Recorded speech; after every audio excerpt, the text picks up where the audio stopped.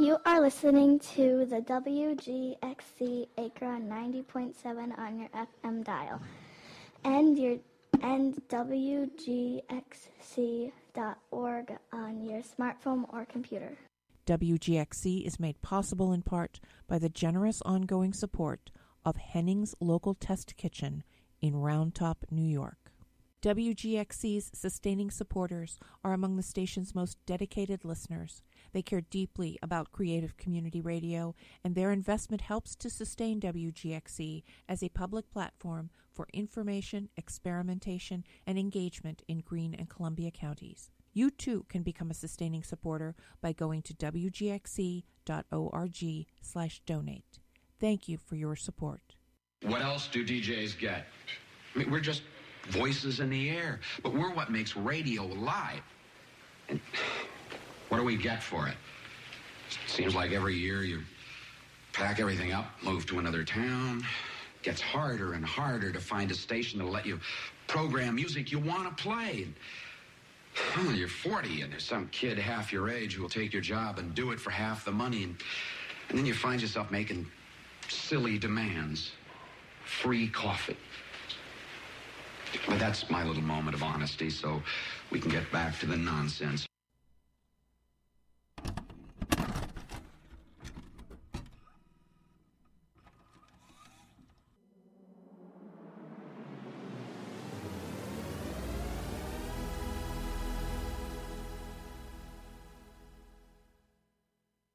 Welcome to Dim the Lights with Jenny and Amanda, a twice-monthly show where Jenny and Amanda talk about movies. Each episode, we pick a theme ahead of time, and then separately, we watch movies, and then when we air, we talk about what we watched, and it's always an exciting ride. Hi, Jenny. Hi, Amanda. I'm so glad to be here with you. I am so glad to be here, too. Tonight, we are pre-recording this show, so this is a message from the past, a little bit of time travel. So in this part of the show where we tell you about what's playing at the movie theaters in the area, there are some that we cannot tell you what's playing because it's so far in the future. We just don't have that information. We're not privy to it. No. So I'm going to start out by just telling you about a theater that exists and that when this show is airing, I encourage you to check out what might be playing at the Wyndham Theater in Wyndham, New York. You can find the show times at wyndhamtheater.com. That's WINDHAM theater.com. It's my turn to tell you about a movie theater that merely exists, and I cannot tell you what will be playing there. You just need to find out for yourself. However, it's two great theaters under the same name. Why? It's Upstate Films. Yes. We have one in Saugerties and one in Rhinebeck, and aren't we just so lucky to have them both? You can find out information about showtimes at upstatefilms.org. Amazing. I'm going to tell you about another theater that exists and will probably be playing wonderful things. That is the Highway Drive-In in Coxsackie, New York. That's spelled HIWAY. They have 4 screens. Each screen has a double feature, and they are still open. I think they'll stay open pretty late into October. And you can find out more about what's playing at the Highway Drive-In the weekend of the week of this show at highwaydrivein.com. That's HIWAY drivein.com/schedule. And now I have a theater that has showtimes for you. Don't worry, it's time. I'm going to tell you about what's playing at the Crandall Theater, which is the theater in Chatham. They have, as of Thursday, September 29th, and that following weekend, Loving Highsmith, referring to Patricia Highsmith, the novelist, who I also love, a movie called The Railway Children Return, and 3,000 Years of Longing. And I'm sure that there will be many other showtimes involved as well that you can find out more information about by going to crandalltheater.org. Amazing. I also want to talk about how the Woodstock Film Festival is coming up. That is running from September 28th to October 2nd. And there is a lot going on. It's a great film festival. Highly recommend it. They'll be screening at various theaters. But you can find out more about tickets and the lineup at woodstockfilmfestival.org. So fun. It is pretty exciting that we have a local film festival that's so accessible to us. Yeah, and a good one. And a good one. It's not just any old film festival. It's like a great one. Yeah. So last on my list is Spotlight Cinemas, which is the Movieplex on Fairview in Hudson. And these are the showtimes for when you are listening to this tonight, Tuesday, September 27th. And they have also The Railway Children Return, Barbarian, See How They Run, Pearl, The Woman King, Don't Worry, Darling, Beast, Bullet Train, and guess what? Minions, The Rise of Gru. No way! It's still there! It's crazy! But so you can find those showtimes and future showtimes at spotlightcinemas.com. Amazing. I almost forgot, how could I, about our very other special theater, TSL in Hudson. So they always have a ton of movies playing and a very busy schedule. For the week of this show, it looks like the titles and times are TBD on their calendar, but it looks like Pearl will be coming, as well as a movie called Exposing Muybridge. But you can find out more about what's playing and their times and all of that at timeandspace.org. Wow. So many movies and so little time. There are a lot of movies out right now that I would like to see, but I have not done that yet. I know. Our time will come. Not seen a new movie in a lick of time. No. It's a very busy time, as you can perhaps infer from us recording a bit earlier than ordinary. A whole week and some change earlier. Yeah. Or actually just exactly 1 week. It's exactly 1 week. It's like we're there with you, but it's a week ago. Exactly. It's real life time travel. So, our theme tonight is something that's very exciting and something that I know that I did not do a proper justice to, because it's something I'm really interested in, but it is hard to find time, and I'm not so good at doing my research. There's a lot of reading to do about tonight's theme, which is Australian cinema, Ozploitation, Australian New Wave cinema. Huge category, lots to dive into. So much. Yeah, this is another, I mean, we say this pretty much every time, but this is another one that's definitely going to have a sequel because, I mean, it is an entire country, which we are attempting to very gently poke a little finger in. Yeah, exactly. Entire country with an entire film history of its own, like every single country. Yeah, totally. Pretty thrilling. It's so thrilling. There is actually, I didn't have time to watch it, but there's a documentary about Ozploitation called Not Quite Hollywood. That would have been really helpful to watch. Next time. Exactly. So, and I wish I had something prepared to read about a little bit about what Ozploitation is. Let me pull that up. Pull a little something up. Yeah, I mean, longtime listeners will know that we are very casual watchers. We are here to talk about what we've seen and how we felt, and give you as little background as we are capable of giving. Exactly. I mean, I guess a really good example for someone who's never heard the term Ozploitation would be like all the Mad Max trilogy, or I guess the fourth one counts too. But really, the original trilogy are the most successful Ozploitation movies in that they had great success overseas. So like a lot of blank exploitation movies, they're usually action, horror, sci-fi, something like that. Have a over the top fantastical element to them. A strong genre presence. Yep. Specifically, Wikipedia says Ozploitation films are exploitation films made in Australia. Thank you, Wikipedia. After the introduction of the R rating in 1971. Oh, interesting. And it also marked the beginnings of the Australian New Wave movement, which is a resurgence in worldwide popularity of Australian cinema, particularly in the United States, also says Wikipedia. So there's a lot of fun movies in here. A lot of I'm dipping just a couple toes into Australian cinema, and a lot of them have recurring themes that I find really appealing, like cars. Yes.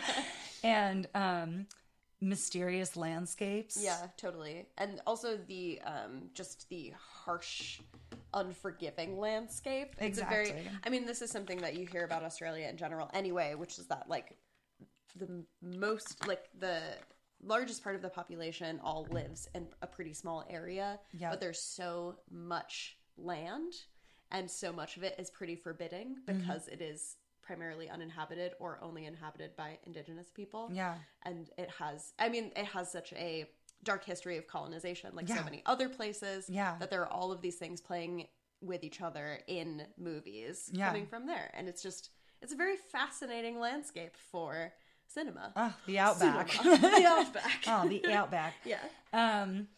Yeah, exactly. I mean, and to bring up the horrible history of colonization in Australia, New Zealand, I think a lot of those movies, from an outsider's point of view, at least, I'd be curious to read more about it, have that tension in them and that almost like sense of guilt and like,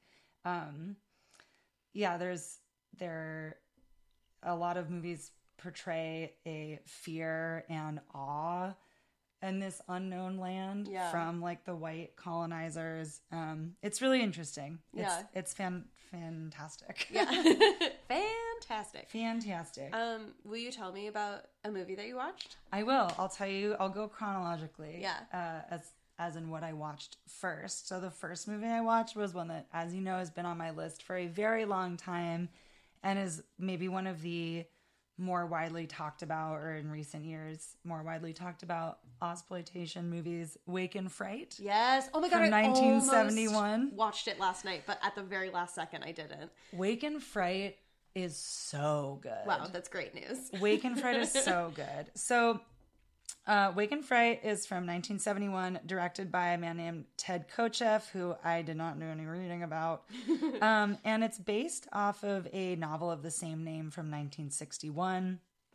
And it is the story of a young, handsome school teacher who's like kind of into himself. He's like a good looking guy, and he really prides himself on being kind of an intellectual. But he is a school teacher in a very, very small town, and he doesn't like his lot in life because there's some kind of school system in Australia that he's basically stuck in a contract until he can what do they describe it as? He's in a financial bond that he signed with the government in return for receiving a tertiary education. So he's in this bond to be a school teacher. He's kind of stuck into it unless he can buy his way out of it. And he's forced to teach school in a tiny town called Tabunda, which is a remote town in the outback. And for his Christmas holiday, he's trying to get to Sydney. He's having all of these fantasies of being on a beautiful beach with a beautiful woman in Sydney. And on his way out, he gets stuck in a town known locally as the Yaba, but it's Bundan Yaba is the name of the town. A little slightly larger town, but another very outback town where people seem real friendly at first. And very quickly, everything gets very chaotic. He meets some guys that first night, including like the local cop who's like, oh, like everyone here's a sweetheart. You're nice to everybody. They're nice to you, you know, like you're going to love the Yaba. And he loses all of his money in this betting game that the locals play. And then, kind of because he has no money, he's relying on the generosity of the people in this community, which kind of comes with some strings. And it is really also a story about extreme masculinity. Yeah. And it's horrific. And because he, again, starts out feeling very above, like at a greater station than these other people because he's educated, but is really weak to kind of their like egging on. Yeah. The more that they buy him drinks, the more he feels like he has to drink. Yeah, totally. The more he feels like he has to go on a midnight kangaroo hunt. And Australians are all about these like messed up modified cars they have in their movies. But it's a really wonderful movie. It's beautiful. It's completely sickening. Yeah, totally. If you are uncomfortable with movies that have graphic violence, particularly to animals in them, do not watch this movie. It has real animal death in it. The kangaroo scene. Yeah, that's the only thing I know about Wake and Fright, really. It's the famous thing about Yeah. it. This people like walked out of the theater Yeah. and whatever, but it's so good. Yeah. I Wow. highly recommend Wake and Fright. Oh my gosh, I gotta watch it. Yeah. Did you watch it streaming somewhere? I did. So it's streaming on Shudder, which is a mostly horror streaming service, but I'm pretty sure it's also on Amazon Prime for free. So I really recommend it. I wish I did a deeper dive once again into more about its context, but it was a really fascinating one. Yes. I came so close to watching it last night. I was going to watch it, I think, on Amazon, but it had commercials, and I was very close to bedtime and was like, I don't know if I'm ready for this. So I decided to watch something much softer instead. But it has a lot, from what I understand, some pretty similar themes to the first movie that I watched. Yes. Which is a movie that I know you really like. I watched Wolf Creek. Oh, yay! Yeah. Which is one that I have been meaning to watch for a while, but had just not gotten around to. It is from 2005. It is also a horror movie. Kind of on the edge of the torture porn genre, like not quite in there, but like certainly it came out around the same time as like the first Saw movie and has some of that like just very bloody, brutal energy. So like I can imagine for some people not what they want to see from like just a straight up and down horror movie. But let me tell you a little bit about it. Wolf Creek it feels like a really low budget indie movie to me because it's so self-contained and has like, it's got a very clear storyline with like very little special effects. Yeah. But it's about these three people, two of whom are British tourists who are visiting Australia. And they meet up with this guy who they're going to go on a road trip with, and he buys a car for super cheap. And they like spend a couple days like partying, driving around, like hanging out on little beach towns and like getting drunk with other locals and like having a great time. All in pursuit of going on a trip to a big long hike at this place called Wolf Creek. And they're just kind of having like a fun summer holiday basically before, I think presumably like they're going back to school or something, because I think they're all like in their early 20s. So when they're about 90 miles or so outside of Wolf Creek, they stop at the last gas station before the absolute wasteland of there's no civilization whatsoever. They pick up some gas. They chat with a couple of the locals inside who seem kind of nice, but are also a little bit like, just a little bit like, what are you doing here, you outsiders? Everyone's a little agoraphobic out there. Absolutely. And so they're like, well, this was a nice little trip, and we're going to go off on our little hike. So they drive all the way out to Wolf Creek, which is this big crater out in the middle of nowhere. And it's really beautiful. It's like from, an ancient meteorite. They go on a nice long hike. They have a great time. There's like some cute like relationship dynamics where like two of them are kind of dating, but then the other two start like kissing, and it's like refreshingly uncomplicated. They're just all having fun. And when they are done with their hike, they go back to the car. But what do they find? But that the car doesn't start. And so they're like, well, we don't really have a lot of options because there's nobody around. Nope. Nobody has any cell phones. It's definitely before that. And so they're like, well, we'll just like wait it out in the car. We'll sleep in the car. Maybe tomorrow somebody will come by to go for a hike here. We'll deal with it then. They're like very young, very like, whatever. We've been sleeping rough for days. Who cares? We got this. We got this. So they're just hanging out like a little bit like, oh man, like now we're stuck here, but not terribly dispirited. When night falls and some lights start to approach them.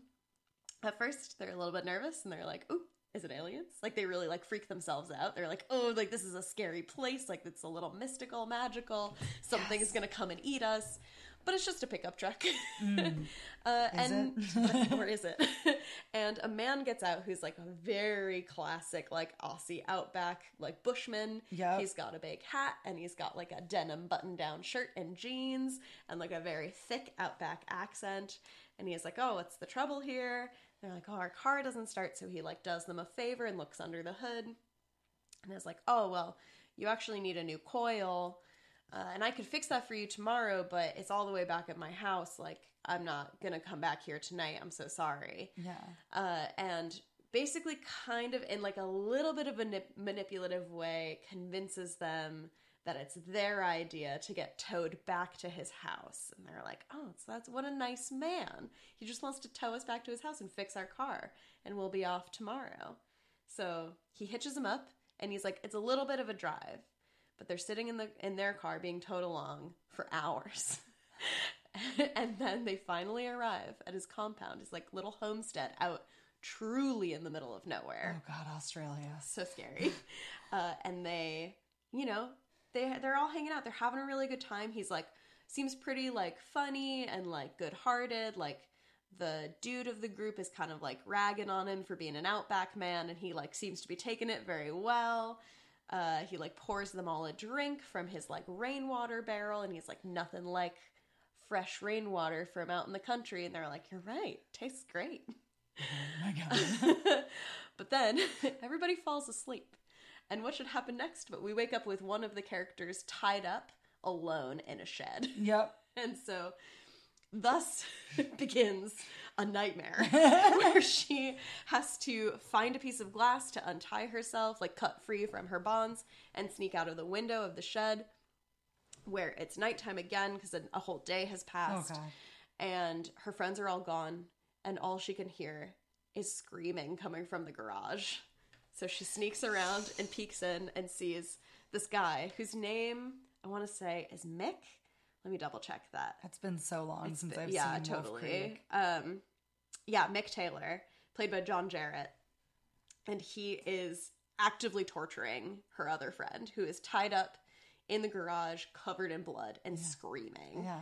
And so the rest of the movie is about basically these three friends. It jumps perspective to each of them when something goes wrong. Yeah. And you start to see them attempt to escape from this horrible man whose only motivation seemingly is to commit absolute torture and murder. Yeah. And it has become very clear that he has been doing this for decades. Yep. Just like picking up tourists, taking them home and murdering them in horrible ways.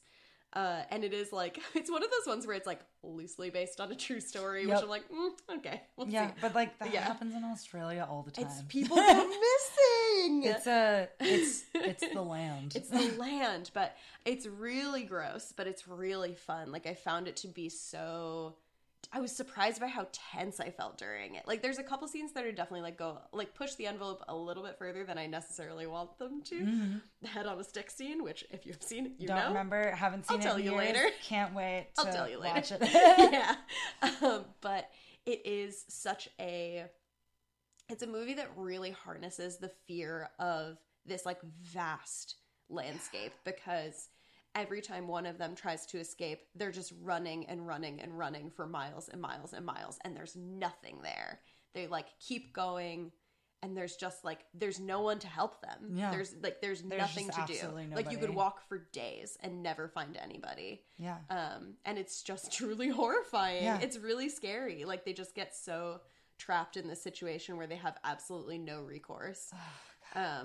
But I found it to be very fun. It's so cut and dry. It's that so one is cut and dry. It's so fun. simple. It's very much a like these poor people are just experiencing the worst night of their very lives. Oh man. But it's just like a really excellent exercise in a like tense horror thriller. Yeah. It's really fun. It's I so really liked fun. it. Yeah. This is not a movie that I intended on talking about during this show, but there is a Australian movie with Nicole Kidman and what's his name? Joseph Fiennes and Hugo Weaving, called Strangerland from 2015. And like, long story short, it's like a couple and their daughter goes missing, and it's about the husband and wife, the parents, just totally unraveling because of this tragedy. And there's just a scene where Nicole Kidman like stops an Aboriginal woman in town, like in distress, to basically talk about it. And this woman is like, "It's the land." Yeah. And like, that's all she says.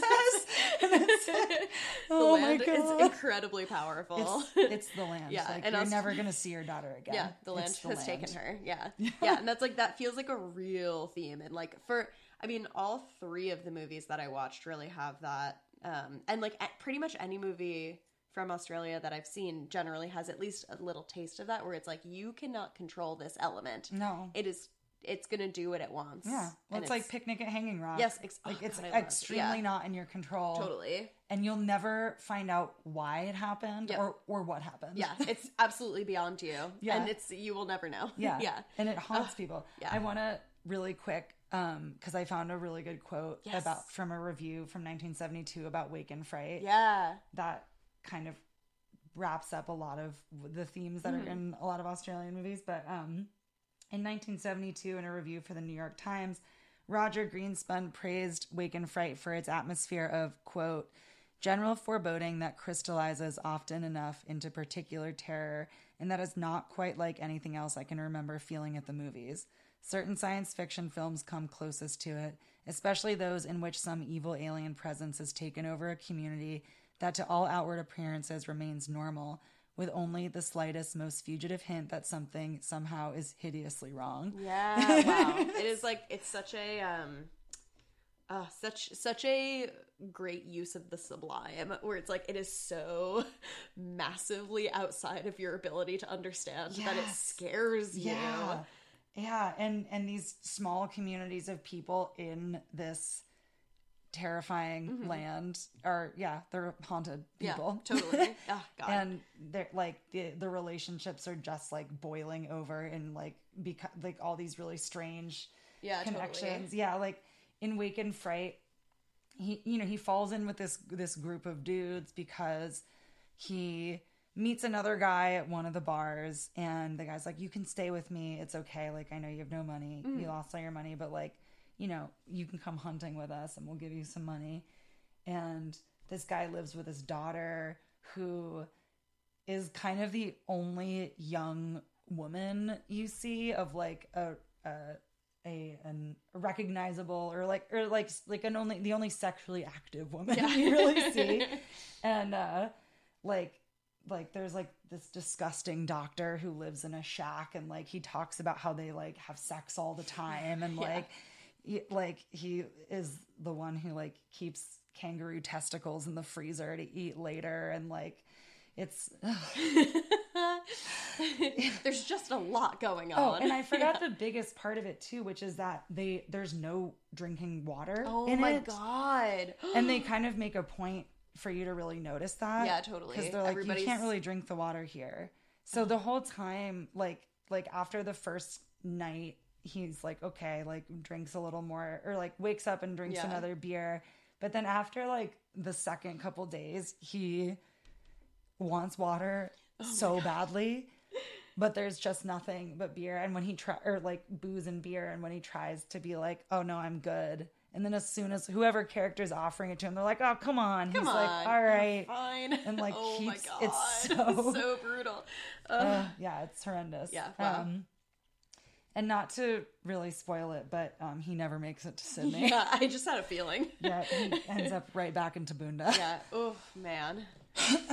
Tell me about another thing you watched. Okay, so the other thing I watched was Peter Weir's first big feature. Did you also watch The Cars That Ate Paris? I didn't, but I almost did. It's another one where I wrote it down and I almost put it on. Yeah. But I didn't quite make it because I was very, very sleepy. Yeah. The Cars That Ate Paris is one of those movies when I watched it, I was like, oh, this is fun and strange. But I didn't love it because I thought it kind of was beyond me. Yeah, like, totally. I felt a little stupid for it, but the more I let it soak in, the more and then I read a really good article about it from The Guardian from, I think the article was written right as the fourth Mad Max was coming out. Yeah, totally. So people were talking about Australia movies and cars. Cars. But it was really fun and weird. So The Cars That Ate Paris is a 1974 Australian. Wikipedia calls it a horror comedy, but I wouldn't categorize it as anything but just a movie. But yeah, so it's Peter Weir, Australian director Peter Weir's first big feature, and it takes place in a fictional town called Paris. That is also a very, very small town, rural town, that makes all of its money by causing car accidents and scrapping the cars. And it's definitely, it was really, I needed to read this article, which I unfortunately cannot recall. But because I was like, what did I just watch? Like, other than just this weird funky piece. But so it starts off following these two brothers who seem like they live kind of like a nomadic lifestyle out of their camper van and car, and unfortunately come a little too close to Paris, and they get in a car crash, which is very manufactured, and you see that all happen. Yeah. The townsfolk have a car on one of the roads into the town that's like already a dangerous, windy road, and when people drive on it at night, they turn the headlights on this car at the last minute, so people crash their cars. And unfortunately, one of the other brothers does not make it, but the main character, Arthur, does make it, who's a very mild-mannered, soft-spoken, kind of frightened guy, was before, definitely is now, post-car crash. He's actually played by an actor called Terry Camilleri, who I was like, why have I seen this guy before? And he is the guy who plays Napoleon Bonaparte in Bill and Ted's Excellent Adventure. Yeah. Oh my God. Yep. So he is taken in by this community, whereas most people who are injured but still survive these car accidents are taken to the local hospital and lobotomized, where the zany local doctor performs whatever horrible experiments he wants to on what he calls his veggies. Yeah. And there is the mayor of Paris, kind of represents this old guard of the town. He says that no one is ever allowed to leave Paris. And then there is a younger group of there's a group of young men who have like wild, modified, souped up cars who are kind of like the punks of the town. Yeah. And essentially throughout this bizarre movie, just tensions boil into a final showdown during the Pioneers Ball of Paris, which again is like, there's this funny commentary about this pride that these people have in this town of being pioneers of this land. And like, I think that's very purposeful in this movie, you know? But this Pioneers Ball, which is such a funny, it's a really funny movie. Yeah, like, totally. This town is so small. So this ball is like 15 people with like the most ridiculous music. It's an amazing scene. Yes. But yeah, tensions come to a head, because these car boys don't like being told where to park or what to do, or that they can't leave. And there's a big showdown at the end of the movie where finally our main character, Arthur, who's been kind of at the whim of the mayor who's taken him in, realizes that he's no longer afraid to drive. Yes. And is able to drive out of Paris. Yes. Really cool cars in it. There's the one on the poster is like this big spiky silver car. But yeah, it's a weird one. So fun. Where did I think I watched it on Criterion, the Criterion channel. But yeah, here, I'll read a little snippet of the Guardian article because I am too dumb to make my own opinion. It says, the community is self-sufficient but divided. Hints of what at first appears to be a Wicker Man-esque community bound tight by a shared secret takes on something more like a macabre spin on Footloose.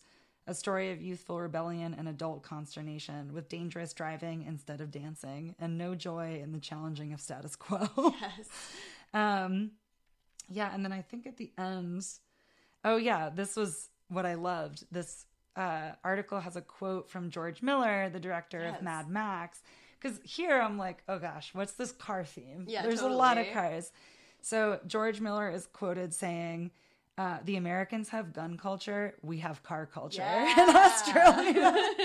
It makes a lot of sense because everything is so far away. You have to drive everywhere. Yeah. I love that. It's also, after looking at the poster for The Cars That Ate Paris, I was thinking a lot about the spiky car in Mad Max Fury Road, which looks a lot like that one, and I'm sure was an intentional nod from Mr. Miller. Yeah, and I'm pretty sure Cars That Ate Paris predates Mad Max. I think so, yeah. Well, I might be wrong about that because It's the early 70s, no? Yeah, Cars That Ate Paris is 74 and Mad Max is 79. Oh, yeah. So I think it does. I think that's why The Guardian wrote this article, because it's definitely where I think a lot of that inspiration came from. Absolutely. So cool. It was fun though. I would still recommend it. Yeah. I definitely want to rewatch it. I love Peter Weir. I love Peter Weir so much. I have yet to see a movie of his that I don't love. It's such... Well, actually, that's not true. The Way Back. Oh yeah, I'm so sorry. No, The Way Back was not terrible. good. It was not good at all. I forgot, in fact, that it was a Peter Weir movie because of that. Yeah. But yeah, I guess I kind of appreciate that this article too doesn't have a lot to say about it other than being like, this movie's really weird. Yeah, this is a weird one. Yeah, Cars That Ate Paris was really fun.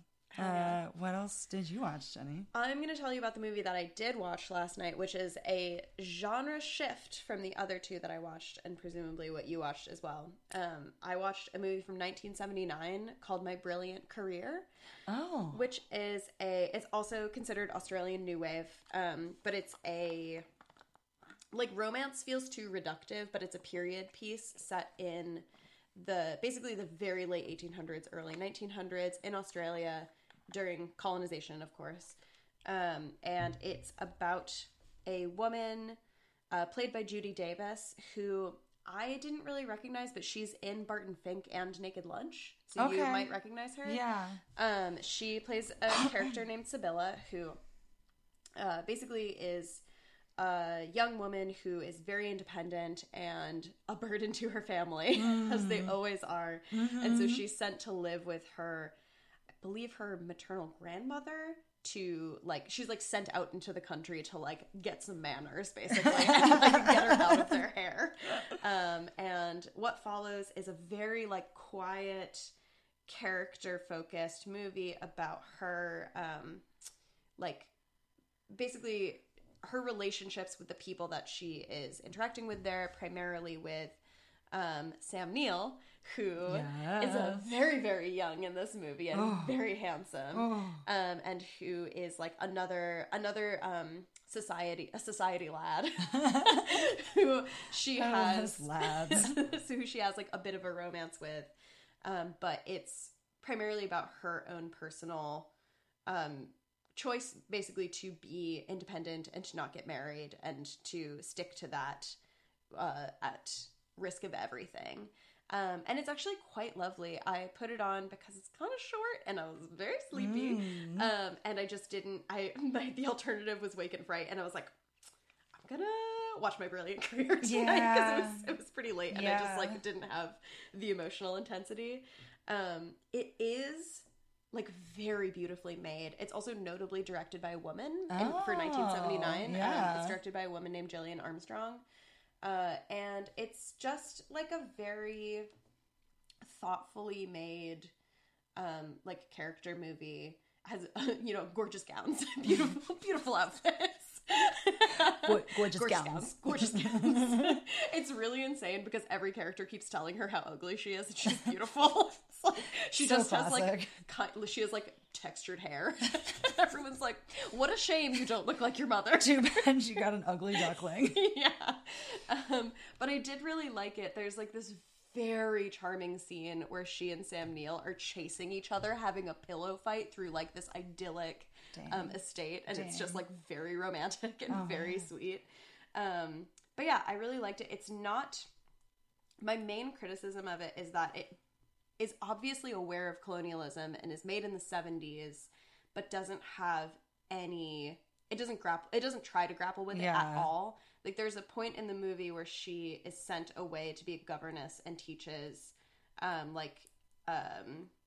bunch of like extremely poor people, but they're all poor white people, and there's kind of like no acknowledgement of the indigenous population whatsoever, which I found really interesting, just because I was like, what I think it could be a more interesting and stronger movie, obviously, if it had like if it did any kind of toe dipping. Yeah. Especially because I have not seen The Piano, but I've heard that this is like kind of an influence on it, and I know that Piano it's a New Zealand movie, which is why I didn't watch it, even though I thought about it. Does grapple with colonialism in a big way, and so I was very interested to see that this one didn't. But yeah, I did really enjoy it. I think it's really worth watching if you are interested in that type of movie. Yeah, it's streaming on HBO, which is the other reason why I watched it, because it was so easy to just put it on. That is an interesting thing, because both Wake and Fright and Cars That Ate Paris, I mean, I don't think that either of those movies really exist to make much of a commentary on colonization of Australia, and like they're all just chock-a-block full of white people. There's absolutely like no other skin colors in those. It's just white people, but they're not saying nothing, but it's definitely not trying to grapple with that specifically, but it does seem to be just focusing on like, look at these effed up white people. It's like not saying anything beyond that or like going any deeper, but it is being like, it's part of the texture. Yikes. Totally. I think the main reason I was thinking about it was both because it's like, it's because it takes place during the 1800s. I was like, surely you're going to mention this, but they didn't. And then the other movie that I really wish I had watched, and if I could turn back time and watch, was a movie from 1978, so a year earlier, called The Chant of Jimmy Blacksmith. I really wanted to watch that too. And I didn't end up doing it because it was a little bit longer.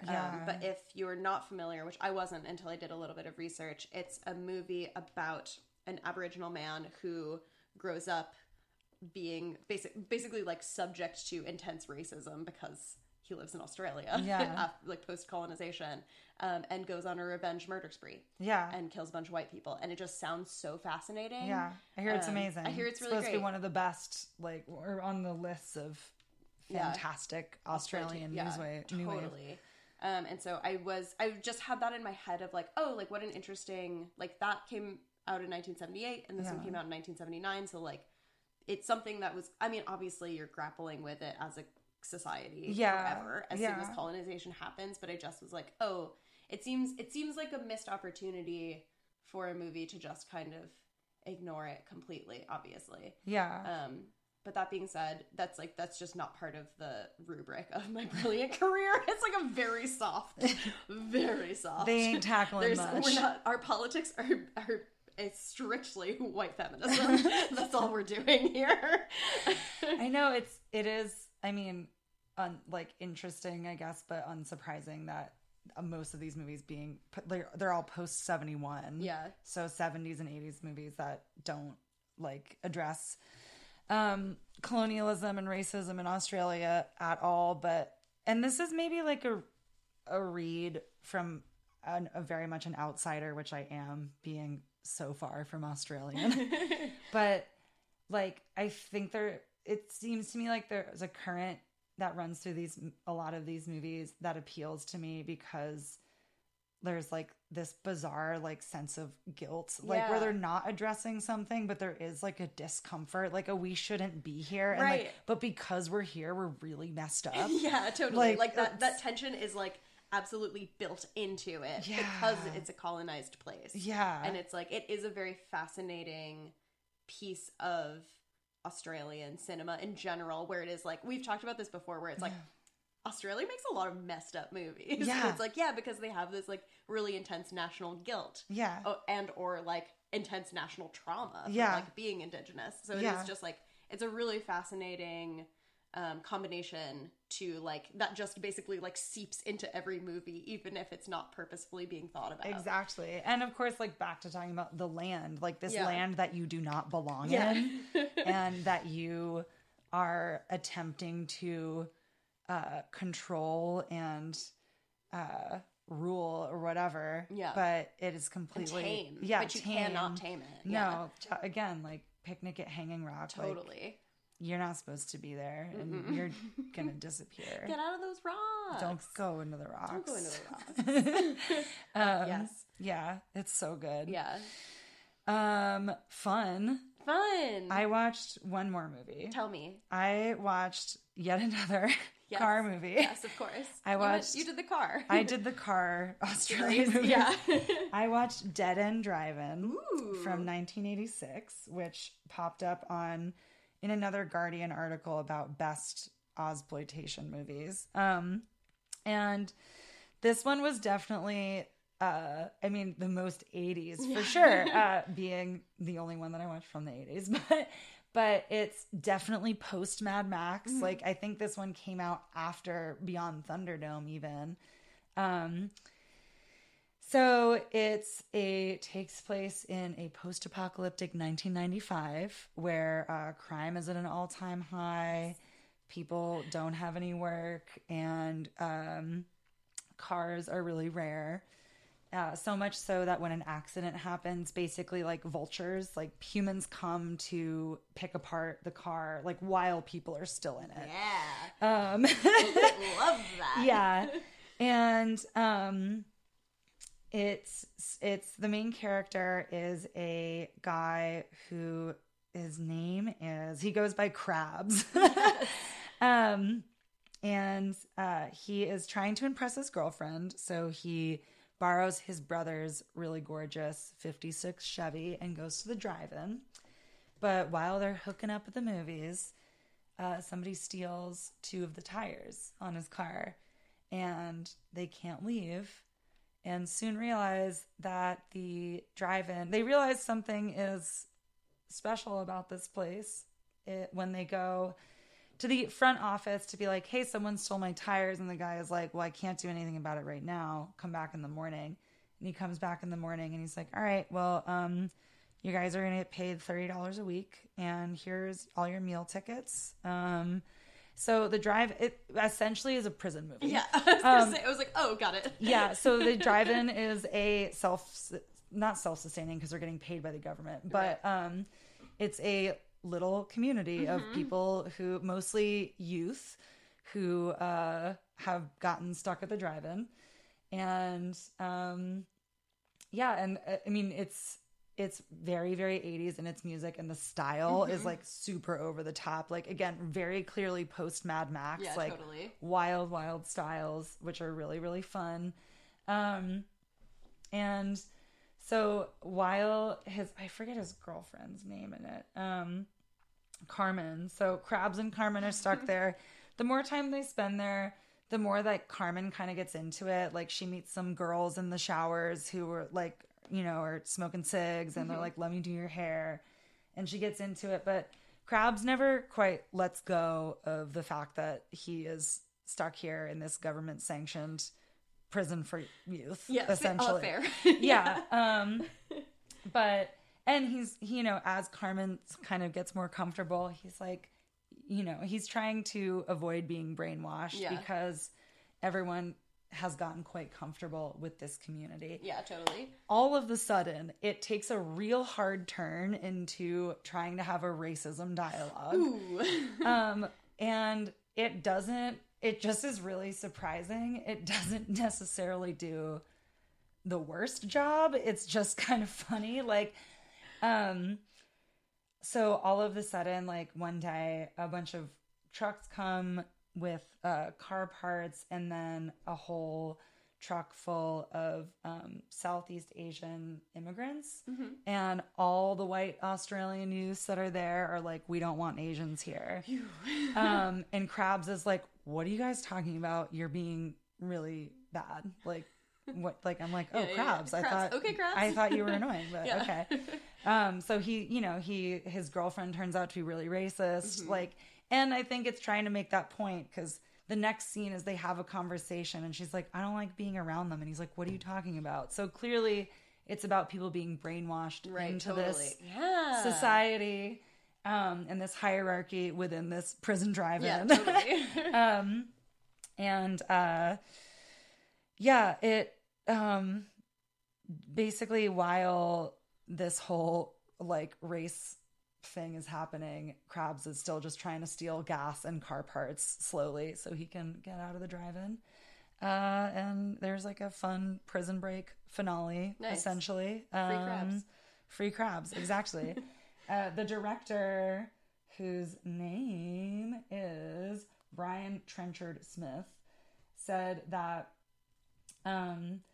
he was inspired to do the part about the racism against the Asian immigrants because there was an event in Australia in the 70s and 80s where Vietnamese people were fleeing Saigon, and Australia took in a lot of refugees, and people were obviously really bad about it. So he was like, I was inspired to make a commentary about that. And I'm like, okay. Got it. Very one-to-one. Yeah, exactly. Like, it's so, that's why it was so surprising, because it was like just a quick cut to this. And it's like, whoa. But yeah, I mean, just added another layer to the, like, it's a prison. Yeah, totally. Yeah, wow. But Dead End Drive-In. Dead End Drive-In, wow. Pretty fun. Yeah, it sounds fun. Yeah. When is it from? 86. 86, nice. 86. And yeah, the only, like, article, I didn't do a deep dive, but the only article I could find was from, it got re-released on Blu-ray, and so there was an article about it on Bloody Disgusting. But yeah, it's silly. Sounds it's fun. Yeah. It's got good colors. Getting trapped at the drive-in is like, I understand why in this scenario it's nightmare, but in general I'm like, fun. Trap me at the drive-in. Exactly. The movies that are playing at the drive-in are fun. Yes, of course. The car is fun. It's all fun. There's fun fight scenes. Yes. Oh my god, wow. Fun car stuff. Dead End Drive-In. Dead End Drive-In. Sounds great. Yeah, you really did the car trilogy. That's really fun. Yeah. Yeah. Yeah, it was delightful. It was really funny when it took that tonal turn. Like, oh. Yeah, because it like this is what we're doing. It like heats up into like all this like the crew that's trying to get Krabs like into staying there. Like, are you gonna come to the White Australians meeting? Oh my god. And he's like, no. I'm not going to do that. I'm not gonna do that. I want to leave. Krabs. He's like, focus. You guys, focus. Yeah. This is how they distract us. Wow. This is how they distract us. Yeah. No, he's like, you're all being brainwashed. Yeah, totally. You're being brainwashed. Sadly, not a subtle message, but a poignant one. Yeah, exactly. Krabs, who says he got his nickname because he thought he had crabs once, is his nickname backstory. And he's like, but I didn't. But I didn't. Turns out I didn't. Incredible. Oh my god. Yep. The last movie I have to tell you about was also from the 80s. It's almost like we planned this. It's so crazy. Just the synergy is incredible. I watched a movie which you've been telling me to watch for years, and I loved it. What was that? I watched Dead Calm. Yes. Yes, I have finally seen Dead Calm, a movie which I simply loved. It's so good. It's so fun. It's so fun. I watched it with friend of the show, Anne Boylan, who Yay. you may remember from the episode that we did on Towers, like last year or something. Yeah. And she did not love it. Oh, no. but we did both have a really good time. And I think the next day, like, maybe came around a little bit and was like, yeah, I get it. Yeah, let it sink in a little bit. Let it sink in a little bit. But so Dead Calm, if you don't know, it's from 1989. It's directed by Philip Noyce. Noyce. Sorry, it's such a lame joke, but I couldn't help it. I mean, I almost did the exact same thing. It's really couldn't help it. It stars Nicole Kidman in her. So it's not her first movie role, but it is her. It's actually her last Australian movie before she hopped over to Hollywood and started doing American movies. Okay. Yeah. It also stars Sam Neill. I did a Sam Neill theme, and the two of them are a couple who have recently experienced the tragedy of losing their child in a car accident that Nicole Kidman caused. accidentally, of course. And they decide to live their life on a big sailboat to deal with this trauma together. So we are hanging out with them as they're basically like living with this intense grief on this giant sailboat. It's that's a really beautiful. nice It's boat. a really nice boat. And Nicole Kidman is like having nightmares, and you know they're really going through it. And one day, also important to note, Sam Neill is a Navyman who has 25 years of experience on ships, which is very important for the plot of the movie. Yeah. And they are just sailing away on a beautiful day, which Sam Neill notes in the captain's log as dead calm. Title drop. Title drop. And what do they see but another big sailboat just on the horizon hanging out? And what's that? Why, it's a little dinghy being rowed their way. And who's that rowing? It's Billy Zane. Fresh off the Titanic. Fresh off the Titanic. Before the Titanic. Yeah, exactly. Yeah. Exactly. And so Billy Zane rows on over and hops aboard, and he is very distraught. And Sam Neill and Nicole Kidman are both like, what is your deal? Because he's acting very weird immediately. He is like really dehydrated. He's like, everybody who is on my boat is dead. They all ate some canned fish that was canned badly, and they've all perished. And I've just been living with it that way for 10 days. And they're like, okay. And they give him some water and tend his wounds, and like he falls asleep in their cabin. Sam Neill locks the door and tells Nicole Kidman to grab a gun and load it while he goes and checks out the other boat because he just simply doesn't trust him, which is really the right move. Yep. But Nicole Kidman is not that scared of him. She's just like, he just went through something really intense, which And he's kind of sexy. And he's kind of sexy, and I just went through something really intense. So, like, I get it. He's just acting weird.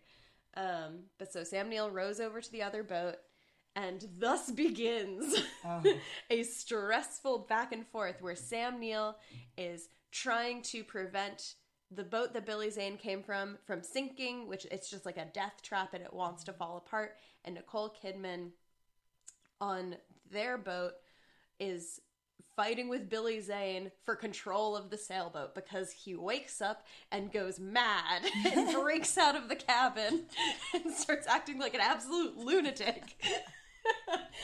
And it's like this really like intense like power play between the two of them because she has to like pretend to get along with him for a little while and in order to like survive. And it's like a very fun thriller. And I really liked it. It has like, it does like such simple setup and payoff stuff that it's like, it's not complicated. No, again, another cut and dry goodie. Cut and dry. There's like a couple things that I'm like, I would change that if I made that today, but you know, you can't win them all.